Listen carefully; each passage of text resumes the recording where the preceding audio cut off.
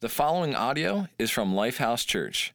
We hope you are blessed by this message and encourage you to connect with us on social media or lifehousechurch.org.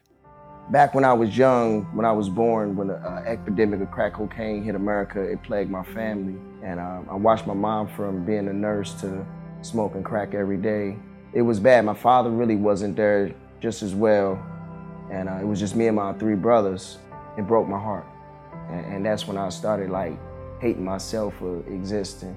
And I just needed a way out, from this pain and misery that I was feeling inside, this abandonment that I knew took place within myself. So I started smoking weed at the age of 11, drinking at the age of 11. First time I ever hit crack, I was 12 years old. At the age of 16, I got real heavy into snorting cocaine. My older cousins, they was been doing it, so I just wanted to be like them. And I became real addicted real quick.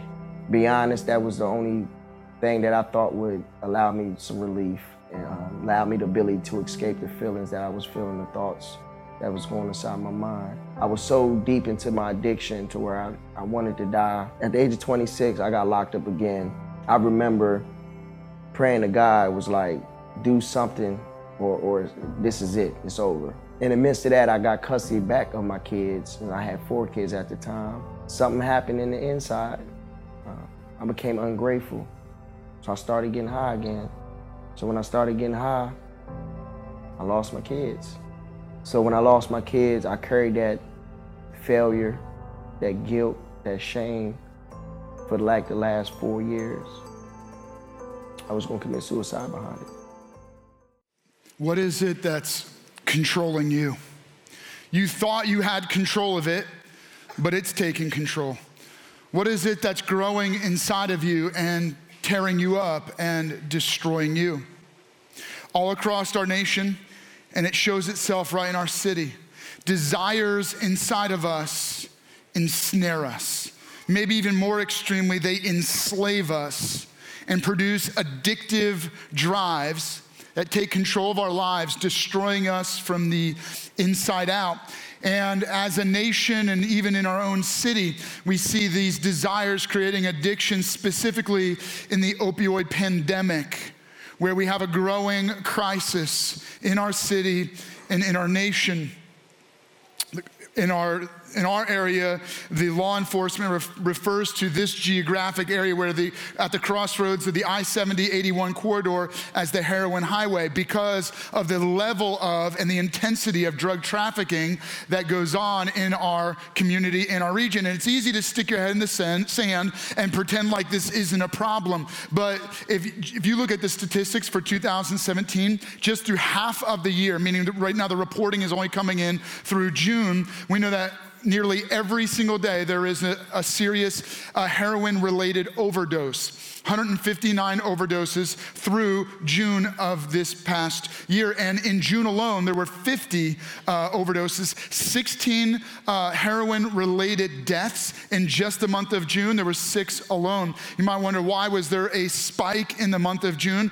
And it's actually continued now from June into the rest of this year. It's because what they're seeing is that there's an increase in the additives being put into heroin. Maybe you've heard about this on the news or you saw it on social media, where they're adding fentanyl or carfentanil or other additives that have more extreme impacts. So not only are you taking heroin, but you're also getting the additional impact of this other painkiller additive that's causing more dramatic effects when people OD. Now, they're even putting Narcan into our public schools. Narcan is the medical response, a shot that they give to treat someone who's having a heroin overdose. And so our law enforcement, our emergency responders realize we need to put these into our public school system. So in high school and middle school, they've got Narcan available so that if a child is ODing, they have an available response. And I hear this and I think, we are in trouble.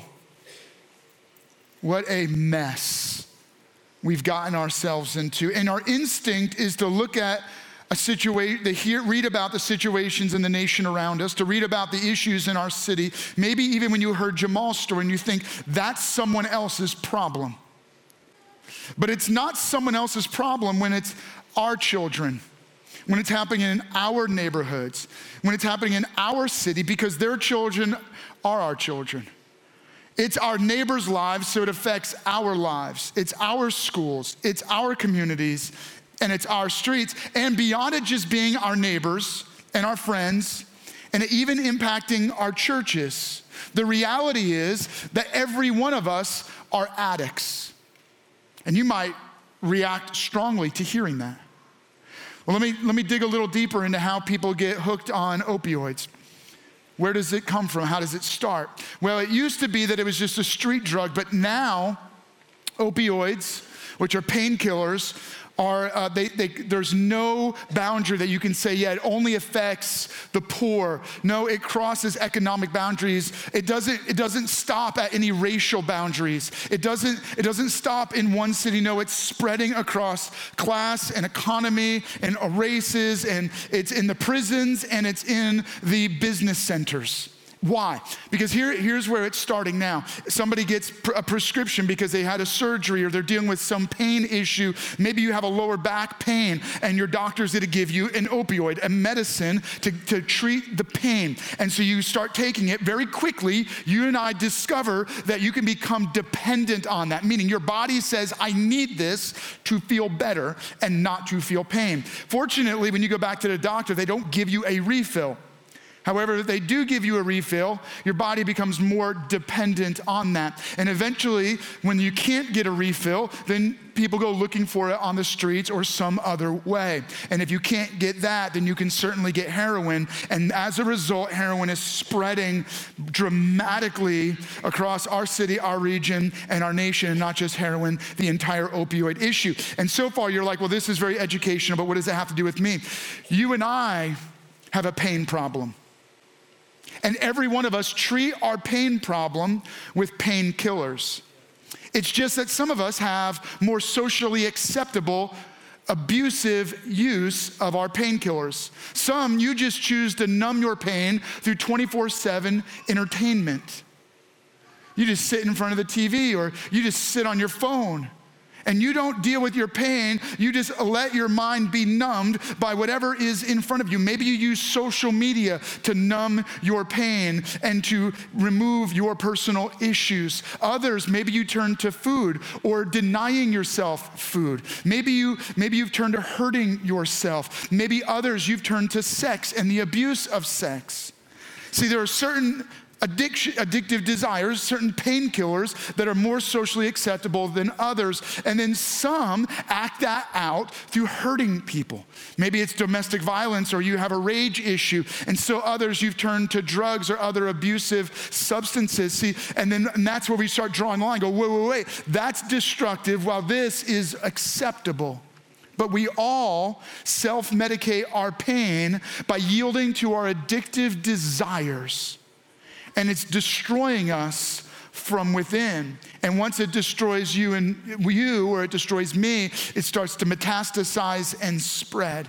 And the same problem has existed for thousands of years. In fact, a pastor named James, he was the brother of Jesus, and he pastored the church in the city of Jerusalem, a church that experienced extraordinary pain. They were being persecuted by those that hated the church. And so people lost their jobs, lost their homes, and some of them lost their lives. And when the threat got so extreme, they began to run for the hills. Quite literally, some of them relocated and began to live in the mountains and in caves. Others relocated to smaller villages, and still others traveled further to escape to other cities. A little bit like when you hear about the refugee crisis in the world today, where you have Christians being slaughtered in regions in Syria and Iraq, where those Christians are trying to escape and get away. It was very much like that. And when the pastor named James heard about how his people were running for the hills, and then they would turn their hate and their hurt on each other, he had had enough. And so he wrote them a letter, and he asked that that letter be circulated through all of these scattered churches. And we have access to that letter because it's included in the Bible, because we believe that James didn't just write his own ideas. He wrote ideas prompted by God's Spirit inside of him. In James chapter 4, he addresses this issue. James chapter 4, verse 1. What causes fights and quarrels among you? Don't they come from your desires that battle within you? Meaning he goes, isn't there something wrong and broken inside of us that then messes up the way we relate to each other? Doesn't the war inside cause wars among us? Doesn't the fact that we're fighting our own desires create fights among us? You want something, but you don't get it. So it's unmet expectations, unfulfilled appetites. So you kill and you covet, but you cannot have what you want, meaning you're empty and unfulfilled. No matter what you get, it doesn't satisfy. So you quarrel and you fight. You do not have because you do not ask God, meaning you've turned the wrong direction. And rather than looking to God to fill your needs, you go taking advantage of and hurting others and trying to find your satisfaction in something that will never satisfy. He says, and when you ask God, you do not receive because you ask with wrong motives, that you may spend what you get on your pleasures. He's specifically talking to groups of people that are financially abusing and misusing others. They're ripping people off. They're sending chain emails that trick people into giving money to a lie, right? Like the guy, like the prince from Nigeria that recently emailed me and promised me $8 million if I would send him a couple $100 first. He's saying kind of like that. He said these people that trick you and they lure you in, what they're really trying to do is abuse you to take something from you. But he says, where does that come from? Doesn't it come from the fact that every one of us are driven by desires that are unmet and unfulfilled because nobody knows how to deal with guilt? Nobody, not law enforcement, not treatment centers, not rehabs, no prison can eradicate guilt and shame and those feelings of emptiness and hopelessness. You can't solve the issues where someone feels rejected and betrayed or abandoned. And when they start self-medicating by giving in to those desires, maybe they're using food or sex or drugs or entertainment or gaming or gambling, we don't know how to deal with the root issue. And what James is saying is what happens is the less satisfied we get, the more this war, this fight that's raging inside of us begins to spread. And instead of us just fighting inside of ourselves, we begin to fight with each other. Isn't it true that most of the time you are more angry toward others because you're angry with yourself? You've done something wrong. And so rather than dealing with your own guilt, you just see the guilt in someone else. And so it creates conflict and wars and battles and strife. And what James is saying is, you know what's tearing our country apart? You know what's tearing our community apart? You know what's tearing communities of faith, the church, apart? It's each of our own unmet desires where we feed and self-medicate through selfishness to make ourselves feel better because there's a pain inside of every one of us that we don't know how to treat. And so no matter how many billions of dollars we pump into law enforcement, no matter how many billions of dollars we pump into rehab centers or treatment centers, no matter how many books we write or self-help resources we make available, no matter how many counselors we put out there, we can't get to the root problem because we don't know how to deal with the pain issue in people's souls. And James doesn't leave you hanging. He doesn't just say, here's the problem, too bad. He offers a solution, a challenge. And the challenge is this: I'm gonna give it to you, and then I'm gonna teach you from James's writing how we live this out. It's this. It's that we have to live new lives. We have to actually become someone other than we are. We have to live a new life.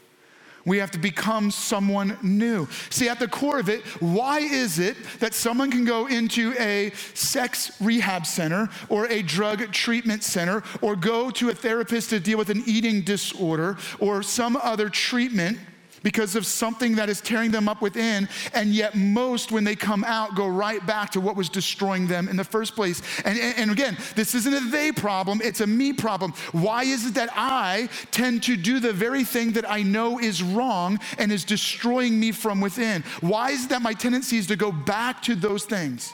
You want to know why? Because most of the time, you and I are trying to use self-control and self-restraint to treat the symptoms.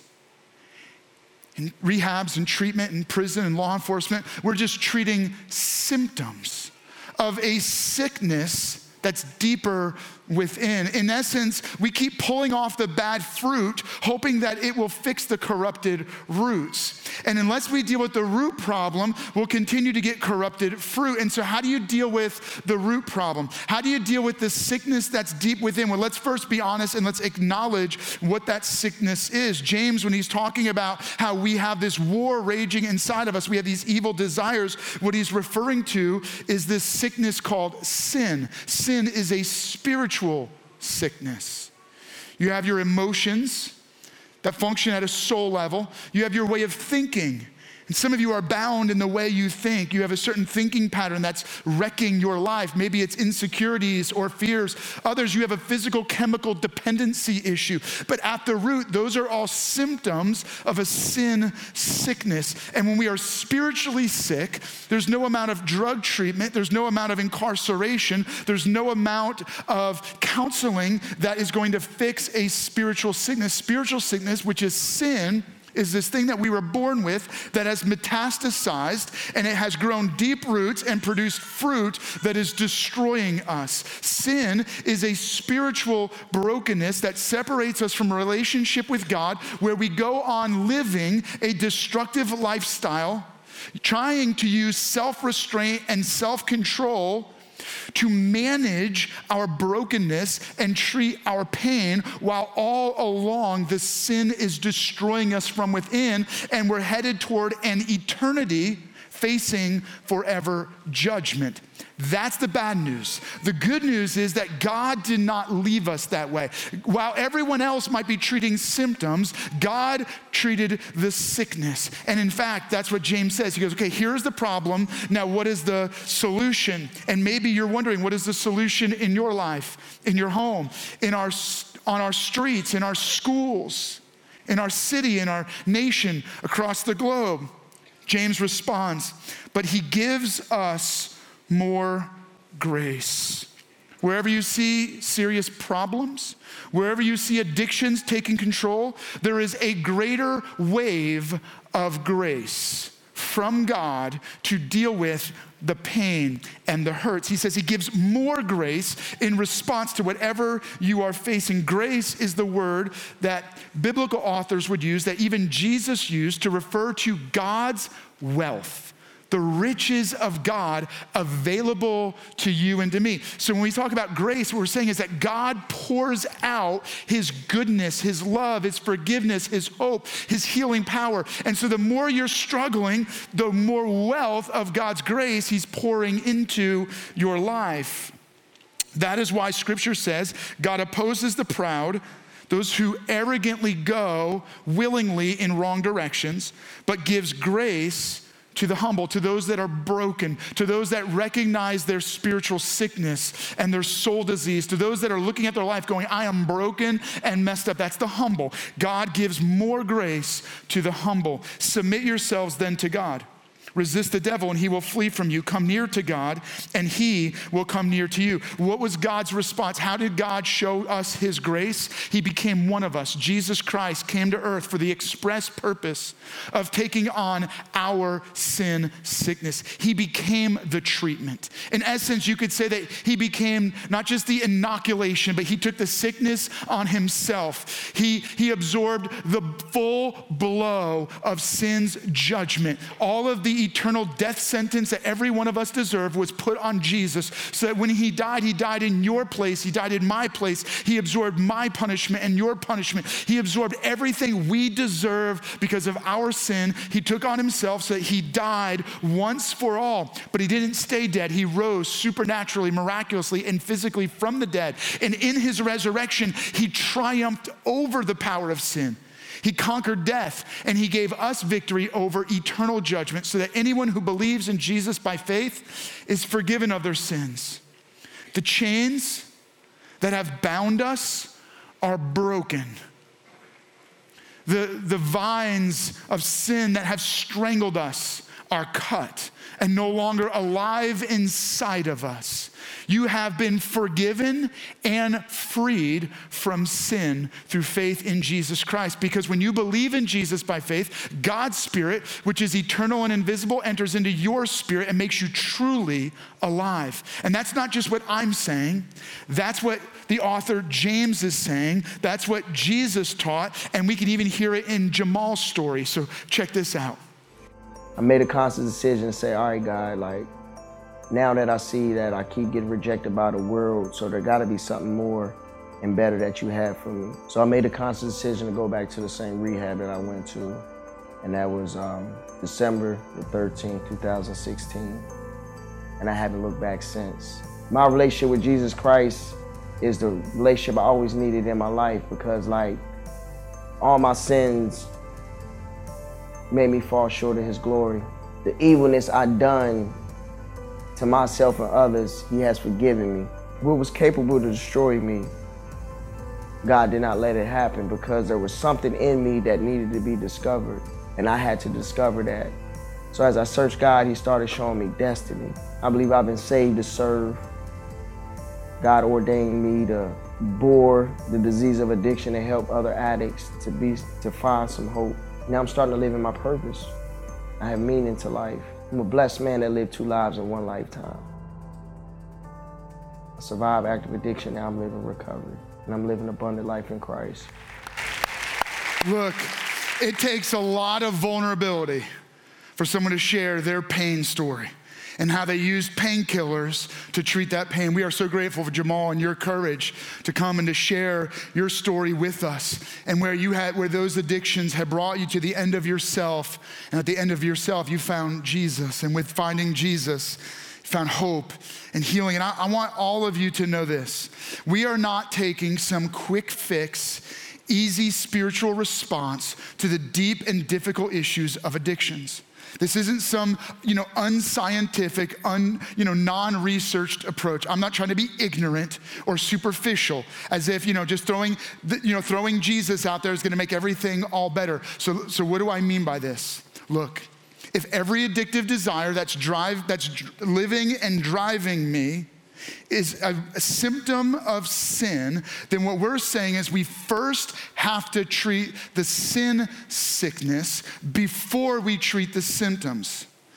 Believing in Jesus as your Lord and Savior is not your only step, but it is your first step. First, treating the spiritual sickness, the spiritual brokenness inside that has produced symptoms in your desires, symptoms in your emotions, symptoms in your thinking, symptoms in your chemical dependencies. But once we treat the spiritual sickness, then and only then can we begin to treat the other issues. See, first deal with your relationship with God, then deal with the fear, then deal with the insecurity, then deal with the addictions, then deal with those wrongly placed and disordered sexual desires. See, if we just try to treat the desires, we were always only pulling the corrupted fruit off the tree, and the next season, more fruit's gonna grow. And this is why people fall into chronic broken behaviors, because they're never cutting the roots, they're never treating the sickness, they're only always dealing with the fruit. And the only way to deal with the roots is through faith in Jesus Christ, which changes everything about our lives. And so we want to encourage you and challenge you in how you can begin to live this new life. In fact, the Apostle Paul, a man who knew firsthand what it was like to be driven by wrong desires, a guy who spent many years or some time trying to kill Christians and actually killing Christians. He was a religious terrorist and his name was Saul. But on his way to murder more Christians, he had an encounter with God and he actually became a Christian. And so he changed his name from Saul to Paul to reflect the change in his life. One of the churches that he helped start was in the city of Corinth, and he wrote 2 letters to them that are recorded in the Bible. In his second letter to the church in Corinth, in 2 Corinthians chapter 5, verse 17, he writes this: "If anyone is in Christ, he is a new creation. The old has gone and the new has come. The old things are passed away. Behold, all things are made new." What was this Saul who became Paul trying to say to us as we imagine what it's like to live a new life? He was saying this: first you have to become new. The picture that he wants to give us, or that he uses in his explanation when he says, the old things are passed away, behold, all things are new, the word he uses in the Greek is this. It basically translates metamorphosis. Now, some of you science guys, you get this, right? Like, that word is the word you use to describe what happens when a caterpillar goes into the cocoon, goes through a metamorphosis, and emerges a caterpillar. Or for you guys, a moth.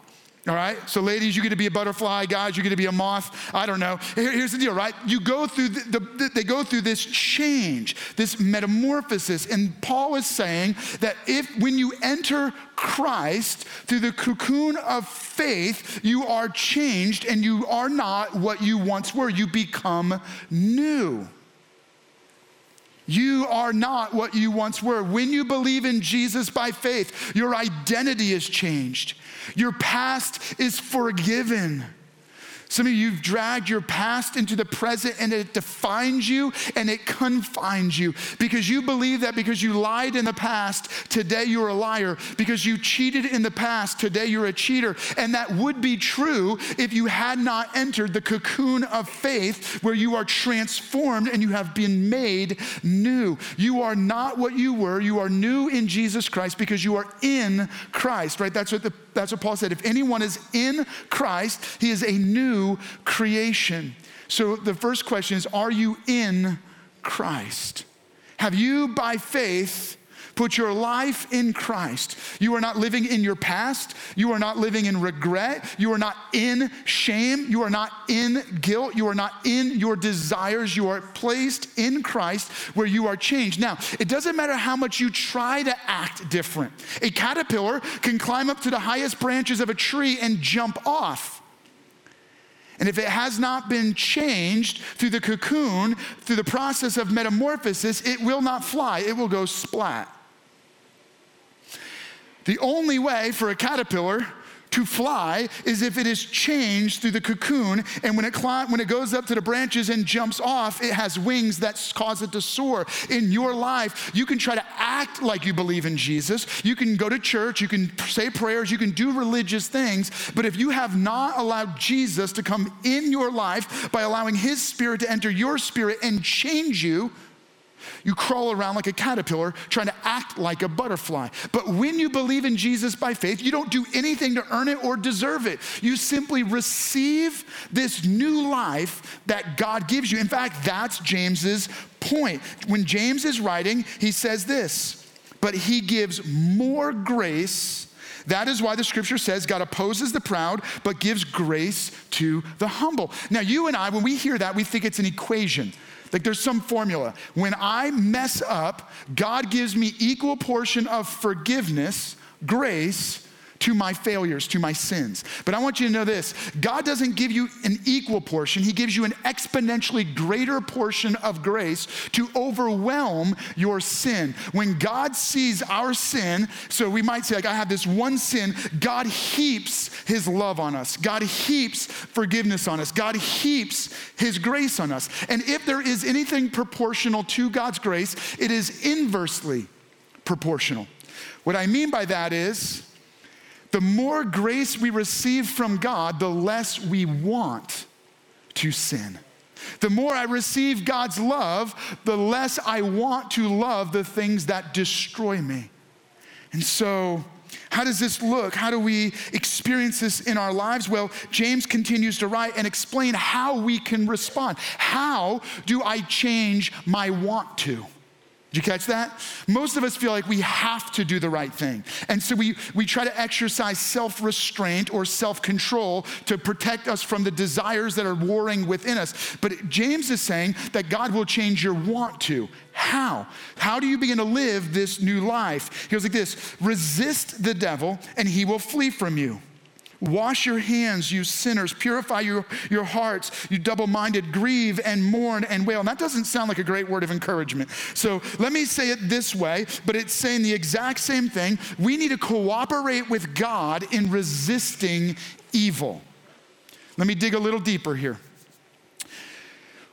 Because every one of us have this sickness called sin inside of us, and that sickness metastasizes and spreads to all kinds of symptoms. Or you could say you have roots growing inside of you that are producing all kinds of corrupted fruit. As a result, sin corrupts our desires.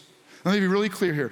Every desire you and I have has been corrupted by sin. So you have a natural instinctive desire to eat. But because of sin, you will naturally either overeat or starve yourself as a punishment so you look better. See, sin will push you to the extremes. God gave you a natural gift of human sexuality. It's a beautiful gift, best place in a marriage relationship, but then we abuse it and we pervert it because sin will push you to the extremes. It will cause you to be driven by lust and unhealthy desires that destroy. And so we have to recognize every desire is corrupted by sin. And so I have to be willing to cooperate with God by resisting evil, recognizing that God wants to protect me from this sin drive that could wreck my life and has wrecked my life. So I want to give you a couple word pictures to help you capture this in your thinking.